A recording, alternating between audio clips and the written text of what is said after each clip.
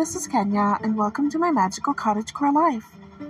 Today, we're going to talk about prepping our harvest and how to use the food meal to help do that.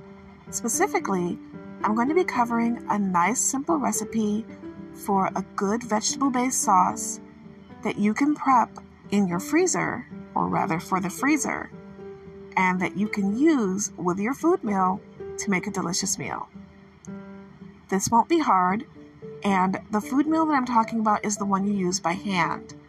There are some that plug in. That's not the one I'm talking about, but I'm sure you could use them.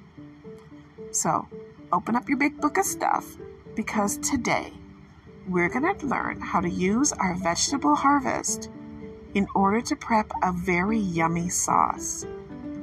Also, the difficulty level, if you really want to know, is about a 3 because it's not that hard. It's seriously not that hard, and I think you'll enjoy it. Let's get started.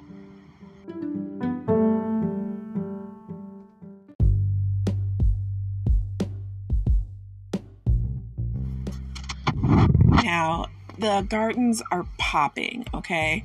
And what we're doing is seeing a lot go on between the people sharing things that are ready in my yard, and they are sharing things that are ready in their yard, even without bartering. Right now, I was able to share in the abundance of a good friend of mine who sent down for lack of a better word, a giant flat of grape tomatoes. And it's a wonderful blessing. It really is. But you have to know what to do with them. And I don't really feel in this heat like making a traditional sauce because that's going to take hours and I'm not in the mood for that. So what I've decided to do is prep some freezer bag sauces of the raw ingredients. That means the sauce isn't made yet, so that I don't have to do that now and I can wait until I'm ready to handle that at a better time.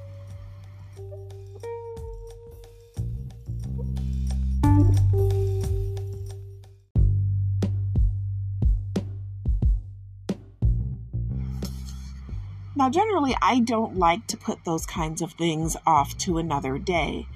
You know, if you always are putting things off, you'll find out that it's not on. Da-da-da. Okay, you're not laughing? That was a little funny, right? Maybe? Okay, moving on. I know you wanted to laugh, even if you don't know. You wanted to laugh. Or at least that's what I'm going to tell myself. I thought it was funny. But, I like mom jokes. Okay, so the thing is that you can't just keep putting things off indefinitely. So if it becomes overwhelming, and that's for anything, try to get a little bit of some things done. You'll find if you break it up into smaller steps, then it's a little bit easier. Smaller steps make great journeys. So by prepping bags that, normally I would just make everything at once and cook for the next 5 or 6 hours, I can just put everything in the bag and make my life so much easier. So in one of the bags, I'm going to describe to you what I have. I have some diced onions. I have some chopped grape tomatoes. I have some fresh oregano from my garden. I have some fresh basil from my garden. And I also have some yummy bell pepper. I'm considering adding some mushrooms to this, but I think I want to keep it simple right now. Now, why am I doing all this? Well, I know that when everything starts to thaw, it's going to look horrible, and that's fine, because I'm not freezing it to look pretty. I'm freezing it so that I can make a lovely sauce. I'm also going to add a little bit of water.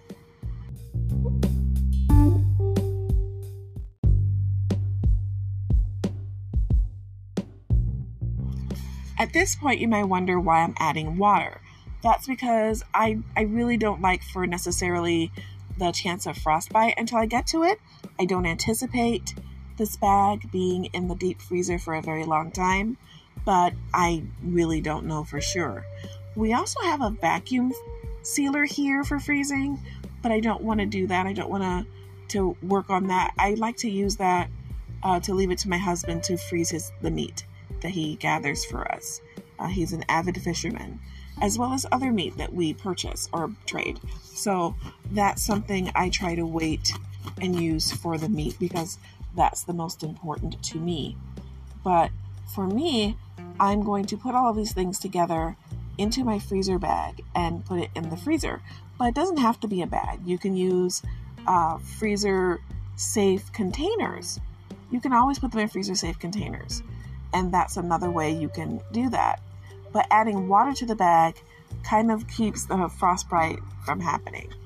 Also, you can seed your tomatoes or leave the tomatoes with the seeds in them, because when you use the food mill, you can usually use one of the settings or the little grates or screens that will catch all of the seeds. So that's not a real worry.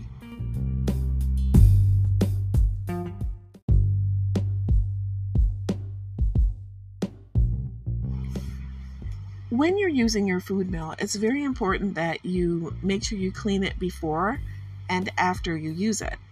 And I know that everybody has a clean kitchen in a perfect world and there's no dust, but we have had smoke and ash from wildfires here in Michigan. So this is primarily me talking to the people who are affected with this. If you have your pots and pans, food mills, meat grinders and everything else out and they're not in a box and they're on your shelves, you need to, just as a maintenance, wipe them down, make sure they're clean. You never know what kind of film can get into your home. I live in an older home, so I know that not everything in here is hermetically sealed. I know that there's dust.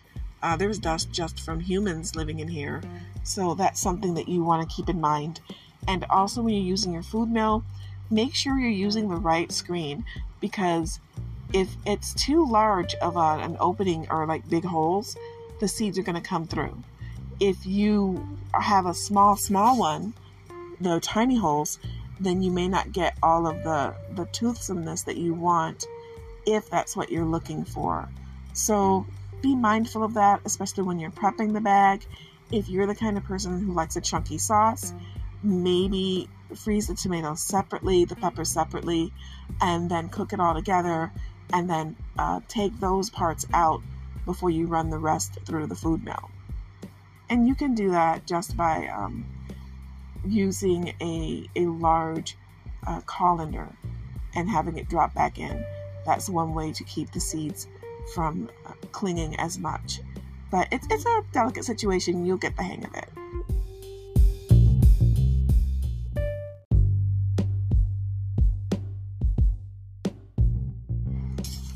Another go-to recipe I really like is actually putting a carrot sauce with my tomatoes. That is just, it's the bee's knees. It's so good to me. I really enjoy it because it adds an amount of sweetness. So another mix that I recommend is tomatoes and carrots, preferably shredded. You can chop them, but I just like to shred them because more fit in the bag that way, and they kind of get in the crevices. And a little bit of onion and a Cubanelle pepper to give it a little heat. So that's another recipe you can use. Or you can even use the Romanian wax peppers or some banana peppers. I'm not the boss of you. You can pick what you want your taste to be like. I definitely recommend putting mushrooms in if you like mushrooms, but always check to make sure who's ever eating with you is not allergic to mushrooms. And yes, you can freeze mushrooms. I freeze mushrooms all the time. Keep in mind though, when you're making this kind of thing, you cannot thaw it out and then refreeze it later. Once you thaw it out the first time, you cook it down that day. So make sure before you thaw these out, you know you're going to be able to give the proper amount of time to cooking this. And I'm sure you could probably make this an Instapot before you put it through your food mill. But since I don't have an Instapot, I don't know.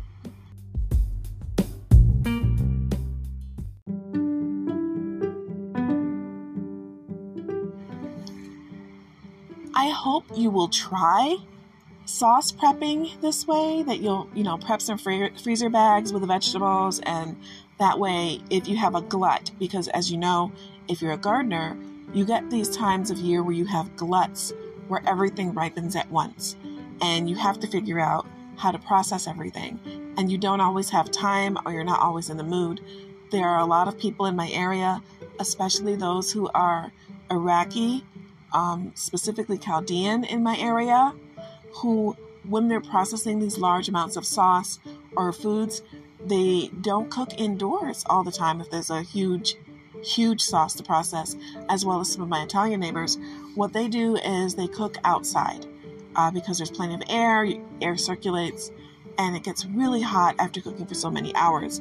They usually use a Coleman stove or a propane stove. No, I am not sponsored by Coleman. And that way they can use large batches, especially if they're using something like a turkey fryer pot. That's something that's easy to do.